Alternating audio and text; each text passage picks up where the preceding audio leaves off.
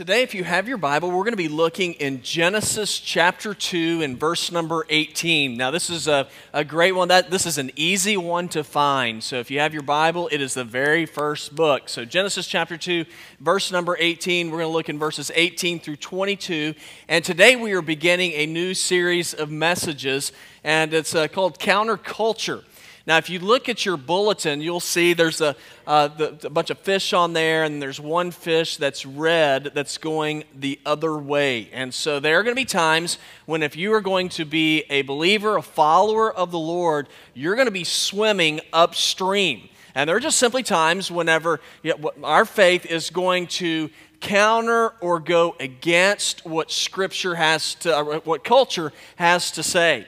And I can give you some examples. I mean, it is amazing to me, and I said this in the first service. I said, the older I get, the more I'm starting to realize in many ways I'm sounding like my grandmother. And I'm like, oh my gosh, I'm like complaining like my grandmother in some of the stuff that I'm saying. But y'all, the culture's changing.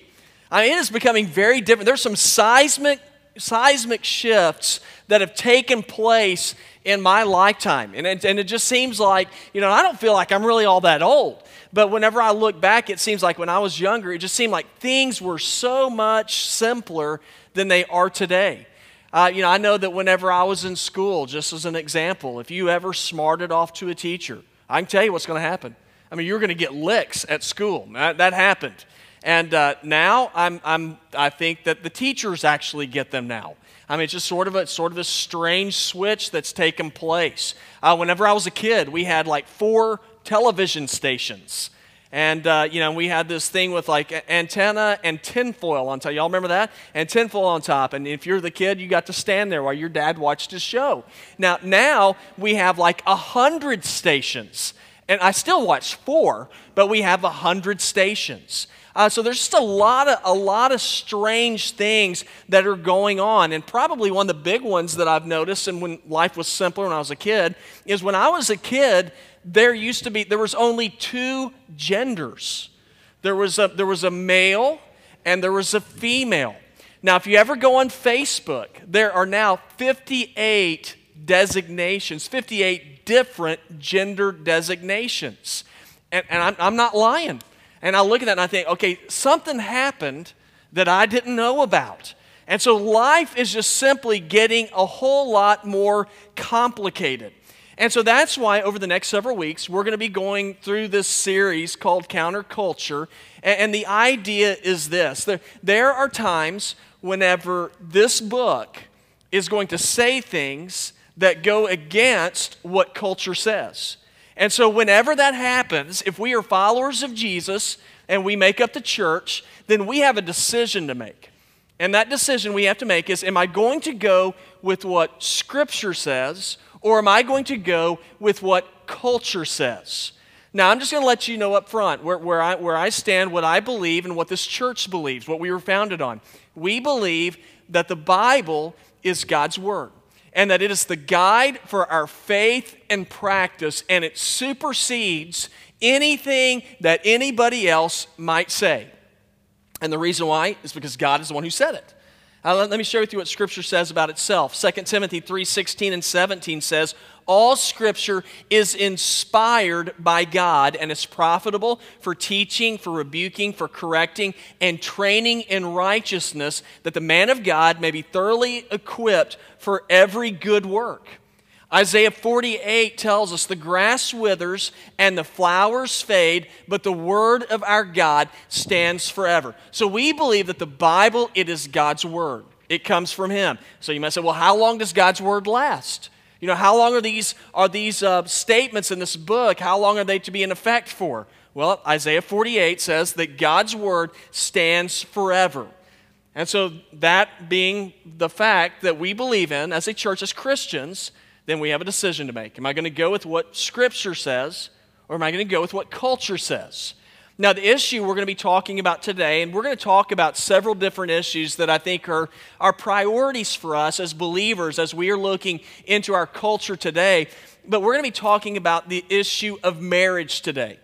And the question is, what does Scripture say about marriage? And then is it any different than what culture has to say about marriage. And so we're going to go back to the very first marriage in the Bible. That's why we're looking in Genesis chapter 2. And we know in Genesis chapter 2, the very first marriage that ever took place was between Adam and Eve. And as we look at their marriage, we're going to see a few basic elements that make up a biblical marriage.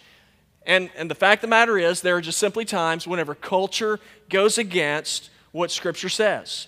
Now, as we look in Genesis chapter 2, it's pretty easy to figure out the background of the Scripture. And it's because there's only one chapter before chapter 2. Now, as we know, Genesis 1:1, probably one of those verses that you might have memorized.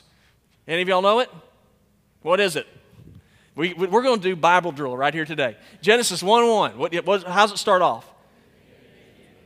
What's next? Yes, y'all, good. Okay, gold stars for everybody. That's right. In the beginning, God created the heavens and the earth. So what's the background of this text? Background is God's creating.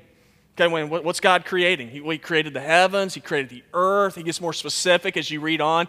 Created plant life, created the seas, created, finally he gets down to where he's creating people. Now, when he creates man and woman, they are different than all other creation. They are significant. They are special.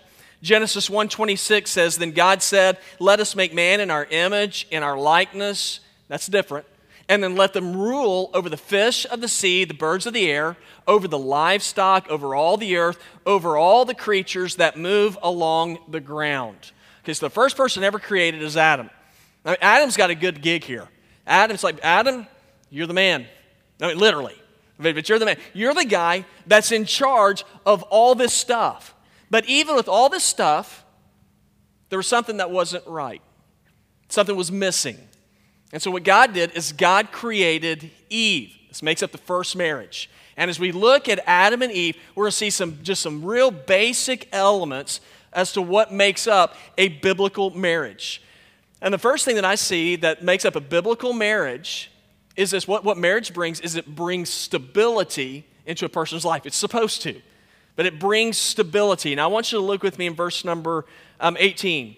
It says, "Then the Lord God said, 'It is not good for the man to be alone.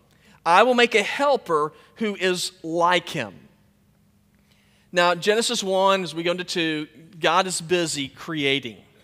Every time God creates something, you know what he says after he finishes creating it? It's good. It's good. There's only one time when we see God being negative and God says it's not good. It's in verse number 18. If you look in verse 18, what is not good? It's not good for Adam to be alone. Okay, right there, this is showing us something. It is showing us that when God created you and he created people, he created us for relationship.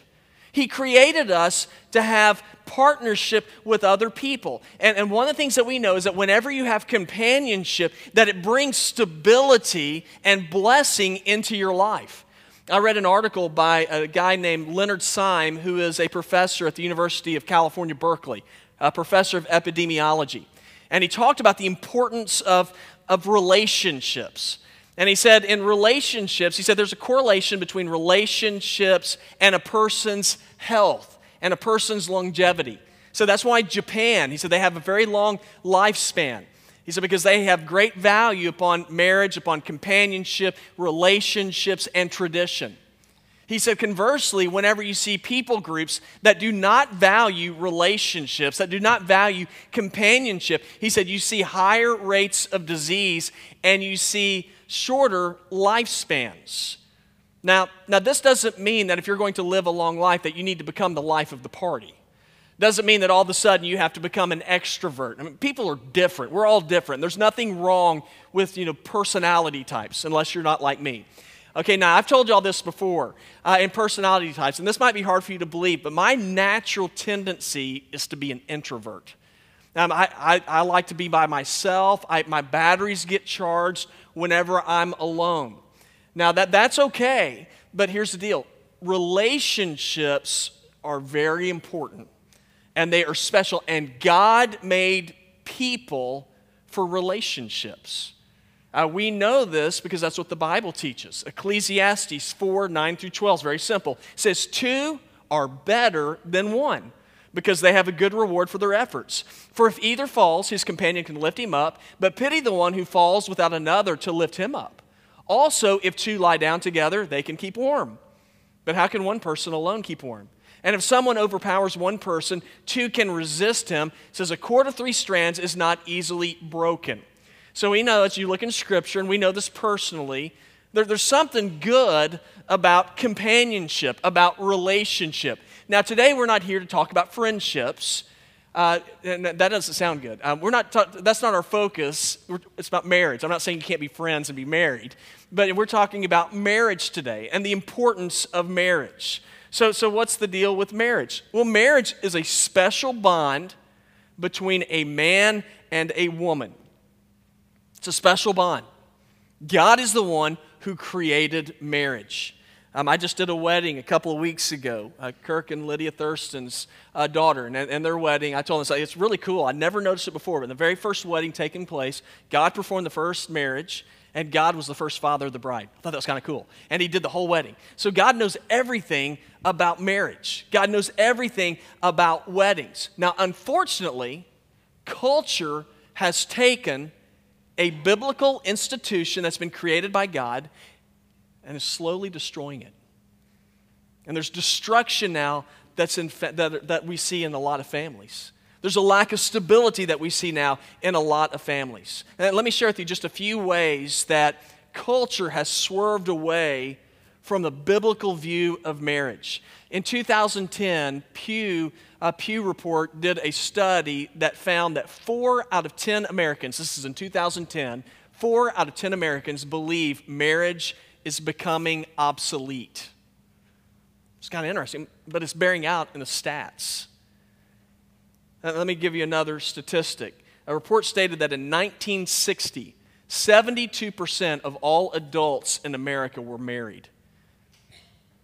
68% of all adults in their 20s were married. You know what that stat is today? It's just interesting to me. 52% today of all adults are married, and only 26% of people in their 20s are married today. Okay, so I look at that stat and I think, man, what in the world's going on there? I mean, what's happening? Well, companionship is not as highly valued as it used to be according to Scripture, the way Scripture defines companionship. See, what's happened is that as time has gone by, people are becoming, it seems like, more and more selfish, in that we want to keep things for ourselves. We want to be financially independent. We don't want to bring anybody else into our lives because financially that's going to affect us. You know, the Bible says something about this. In Hosea 13:6, God said, when I fed them, they were satisfied. When they were satisfied, they became proud. Then they forgot about me. See, as time goes on, the culture is getting more and more selfish. And so what we see now is we see people who are practicing sex outside of marriage saying, I want the benefits of marriage, but I don't want the commitment of marriage. And so we see that cohabitation is rising. See, more and more people are living together. In 1969, 66% of people said that sex outside of marriage was wrong. Today, that statistic is absolutely reversed. So what's happening? Well, we are starting to become more and more like culture. Now, it seems like a pragmatic approach. It's a way that I can save money if it doesn't work out with this person, that I don't have my life tied to this person, that I can just move on and everything will be okay. But that goes against what Scripture says. God gave us marriage for it to be for a lifetime, for it to bring stability in life. You know, marriage, there's no doubt about it. Marriage brings stability like no other institution that there is, no other relationship. It brings economic stability. It brings health and happiness. It brings stability not just for the husband and wife, but also for the children. Another way that we've swerved away from a biblical view of marriage is what marriage is. Marriage, according to Scripture, is between a husband and a wife. Now, I know this is not politically correct. I'm not trying to be. I just want to say this is what the Bible says.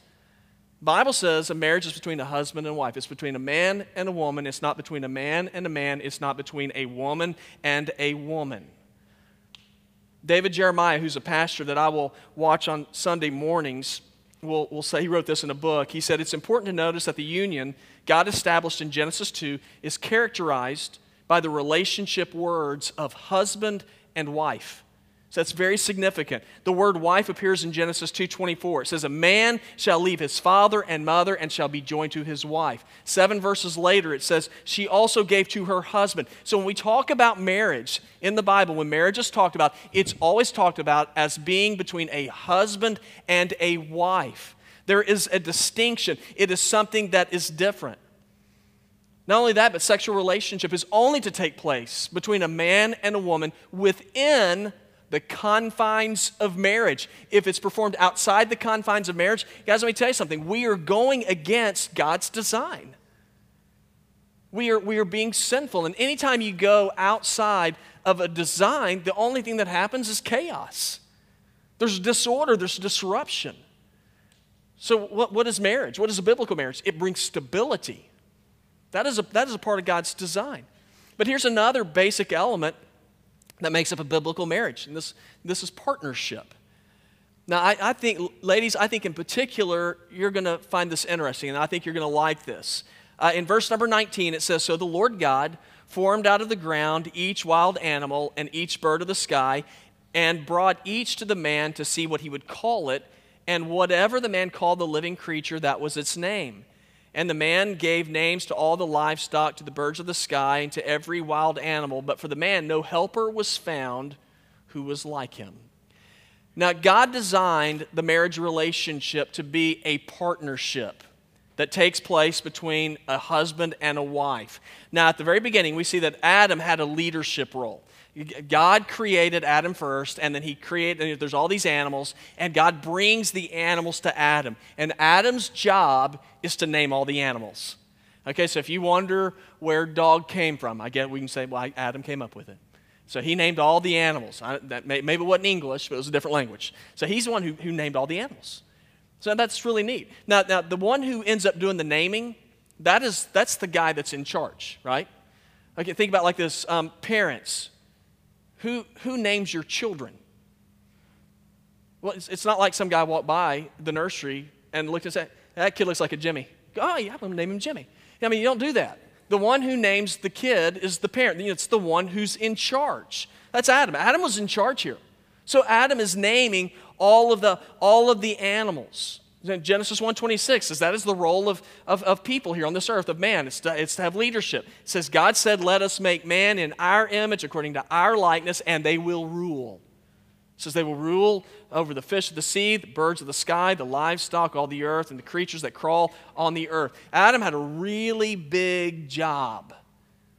I'm sure it was satisfying, but when you get to verse number 20, look at the end of verse number 20. It says, but for the man, that's Adam, no helper was found who was like him. It says no helper was found. Okay, now I think this is where there's some ladies I know who do not like this part right here. No helper was found. And in their mind, they just automatically translate, no maid was found who could help out the man. Okay, now that's the English word, and so we think helper. Well, what does that mean? Well, that means that you get to be the person who does the chores that I don't want to do. Okay, now chores are good things, right? I mean, they need to be done. They're just a part of everyday life. But is this what that word means? It does not. Now, here's what's really cool about it. Okay, the word helper in the Hebrew language, which I do not know, but I looked up the word, is the word etzer. When it talks about helper, it's the word etzer in Hebrew. Okay, so what does that mean? Have y'all ever heard of the name Eliezer? Like in the Bible? I mean, maybe you have a friend named Eliezer. But in the Bible, I just thought that it's the same word. El, or Eli, that's God. Ezer is my help. So when it's Eliezer, God is my help. Okay, so whenever ladies, when it says helper here, this is the same title God uses for himself. So this is not a bad thing. But it's also a military term. And it's a military term in that if there's a group of soldiers and they're under attack, there is a supporting group of soldiers that would come in order to bolster up those other soldiers so that they could withstand the attack. That is what this word here means. So what it means is that a husband and wife, there is a partnership there. They rely upon each other. The wife brings strength to the husband. She doesn't bring just doing chores. She is one who brings strength to the life of her husband. I thought that was neat. Maybe you didn't. But I was like, that's pretty cool. But here's the other thing. Okay, so it says no helper was found, and it says who was like him. That word like means one who was a complement to him. Now remember what Adam was doing at this time. All the animals are coming to Adam. He's naming all the animals, but God looks down, he realizes, yeah, that's not, they're all different than Adam. They're different intellectually. It's not like, Adam ever was sitting down with a goat, going, hey, what do you think about today? Goats don't talk, right? I mean, so intellectually, there's a big difference there. Concerning having a family, I mean, they're all animals. Not like he was like, he could marry a horse. I mean, nothing can happen there. And so God said there is no one like him. And so what did God do? Well, God created Eve, who was like him intellectually, who was like him physically, so that they could fit together and complete each other. Now, in this text, we see there are roles that men and women have. There are roles to be played here. Now, the Apostle Paul wrote something interesting, and so hang on with me, don't just leave it here. It says, man was not created for woman's sake, but woman for the man's sake. You're like, well, yeah, of course he would say that. Okay, but remember that Adam, it says he was alone. And so God created the woman in order to complete him. Now guys, let me tell you something. There are distinctions between men and women. Men and women are different. Okay, we're all in here. We're not out in front of the press here. Okay, would y'all agree with that? That men and women are different? Now I see culture today, though, and they're saying we're the same. And y'all, let me tell you, it's becoming absurd. Now, you might not agree with me. That's all right. You're wrong. I'm right. You might not agree with me. Okay, I saw a couple, let me just share with you, just a few, this is 2 or 3 weeks ago. There was a man who now identifies, he's a weightlifter, he now identifies as a woman. So he entered into a woman's weightlifting competition. Guess who won? The guy did, or the lady did, whatever. That's one. Okay, so he's saying we're the same. No, you're not. I will believe that whenever I see a man have a baby. Every time I go to the hospital, there's a distinction between men and women. Every time I go to the hospital, when somebody in our church has a baby, it is always a woman who's having the baby. Now, it doesn't mean that a woman is less than a man, that a man is greater than a woman. It's not, we're different. We have different roles to play. That's why whenever you look at the end of verse number 20, it says but for the man no helper was found who was like him.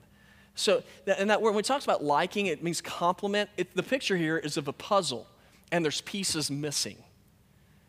Now, the man in the marriage relationship without the woman is a puzzle that has missing pieces. It's not complete, and vice versa. So whenever they come together, then you have a complete picture. It's done. There is a picture that has been put together. And that's marriage. It is your life being completed in marriage. God designed it so the man needs the woman and the woman needs the man. 1 Corinthians 11 says, in the Lord, however, woman is not independent of man, and man is not independent of woman. There's something powerful that happens whenever we come together in partnership. I read a story, and it was in 2016, there was a tractor trailer that overturned in Delaware on I-95, fairly busy interstate. I-95. It spilled 45,000 pounds of blank pennies. They were on their way to Pittsburgh in order to have the pennies stamped. The tractor trailer flipped over and dumped 45,000 pounds of pennies. I got a picture of it. Look at all those pennies. All over the road. You know how long traffic was blocked because of those pennies? 12 hours. I-95. Don't you know that was a blessing? I mean, you're talking about losing your religion if you're on that road right there. Not good. Now, okay, if one penny was on the road, would it do anything? It's not going to stop traffic. But you get 40,000 plus pounds of pennies on the road. Oh, there's something powerful there. Okay, so here's the idea. God says whenever a man and a woman come together in partnership, something powerful happens. When there's partnership, according to God's design, Let me share with you some powerful things that happen. Well, children. In many instances, there are children. There is love. There is shared lives. There is support. There is a picture of how God loves his own people. So what's a biblical view of marriage? There's some elements that make up a biblical marriage. What's stability, partnership, and here's the last one, God. A biblical marriage will always include God. Verses 21 and 22. It says, so the Lord God caused a deep sleep to come over the man, and he slept. And God took one of his ribs and closed the flesh at that place. Then the Lord God made the rib he'd taken from the man into a woman and brought her to the man. Okay, y'all, marriage is more than just a mere formality of two people coming together, living in the same house, and having children together. It is something much more than that. It's more than doing something out of convenience. Marriage is something that has been created by God. And it was created for a specific purpose. And that purpose, not just simply to have children, but the purpose was to give a picture of the kind of relationship that God has with people. And so whenever you look in these two verses, what we see is that a woman was formed here. God performed, not only did God perform the very first wedding, y'all, we see right here, he performed the very first surgery. It says he put Adam to sleep. And then he took out of Adam a rib, and he formed the woman out of that rib. Someone once wrote that God didn't form Eve out of Adam's feet for him to trample on her. She wasn't formed from his head for him to rule over her. She was formed from his side to be near his heart and to be loved by him. You know, it's always a good exercise for us to remember where marriage came from and why it's important. Marriage began with God, and it is a relationship that is to be lasting. That is a biblical view of marriage. It is to be lasting. Jesus said in Matthew 19, 4 through 6, haven't you read that the one who created them in the beginning made them male and female? And he also said, for this reason, a man will leave his father and mother and be joined to his wife, and the two will become one flesh. So they're no longer two, but one flesh. Therefore, what God has joined together, man must not separate. Now, when we understand that marriage is God putting two people together, and that it means he's gluing them together, guys, that is a relationship of permanence. That goes against culture. You know what culture teaches us? Culture says, if you get tired of your spouse, you don't feel like they're treating you right, you see somebody that's your soulmate, then you leave your spouse and you go to that new person. That's culture. It's not what God says. God says our marriage relationship is one of permanence. It is one that is to be lasting. You know, the way culture defines success in a marriage now is, what does marriage do for me? And I'll tell you, marriage has done some great things for me. I've been married to Emily for almost 25 years. Next month, 2 months from now. I was 11. She was my math teacher. Just kidding. So we've been married for almost 25. Now, in 25 years of marriage, Emily's rubbed off on me in a lot of ways. She is one of the most thoughtful people that I know. Y'all, I am not thoughtful. I don't even know if I think. You know, so, and then I watch her, and I write thank you notes now, like without her telling me to. It's kind of weird. But she's rubbed off on me. She has been kind to me when I don't deserve it. Now, I'm not saying that I'm there yet, but at least it enters into my mind, I should be kind here. Now, but there's some things she's rubbing off on me. So there's some good things that have occurred in my life because of marriage. But let me tell you something. When it comes down to it, those things are helpful, but that is not why I stay married. You know why I stay married? It's because of the God that I serve. Because that's what God says I'm supposed to do. And so I want to honor God. You know what? You know why I'm faithful to my wife? And y'all, let me tell you something. None of us is beyond or above unfaithfulness. I promise you that. I pray for it. God help me. But you know why I'm faithful to my wife and why I want to be faithful to my wife? Here's what it comes down to in the end. Because God is faithful to me. And I want to be faithful to my wife like God is faithful to me. Now, that's a viewpoint that is largely missing in culture today. Culture says if you don't like it, get out. If you run into some tough times, man, don't do any work. Do the easy thing. Just ditch the whole relationship. But that is not biblical. Now, if God approached us that way, let me tell you something. None of us would have a relationship with God because we've all been unfaithful to God. So I want to be more like God. So, okay, saying all this, let me close with this. What are the elements that make up your marriage? If you're married, what are the elements that make up your marriage? Well, the Bible says what's to make up our marriage. When we are married, it should bring stability. There should be partnership. And then God. Now, the first two are the benefits of marriage. The last one, which is God, He is the glue that holds it all together.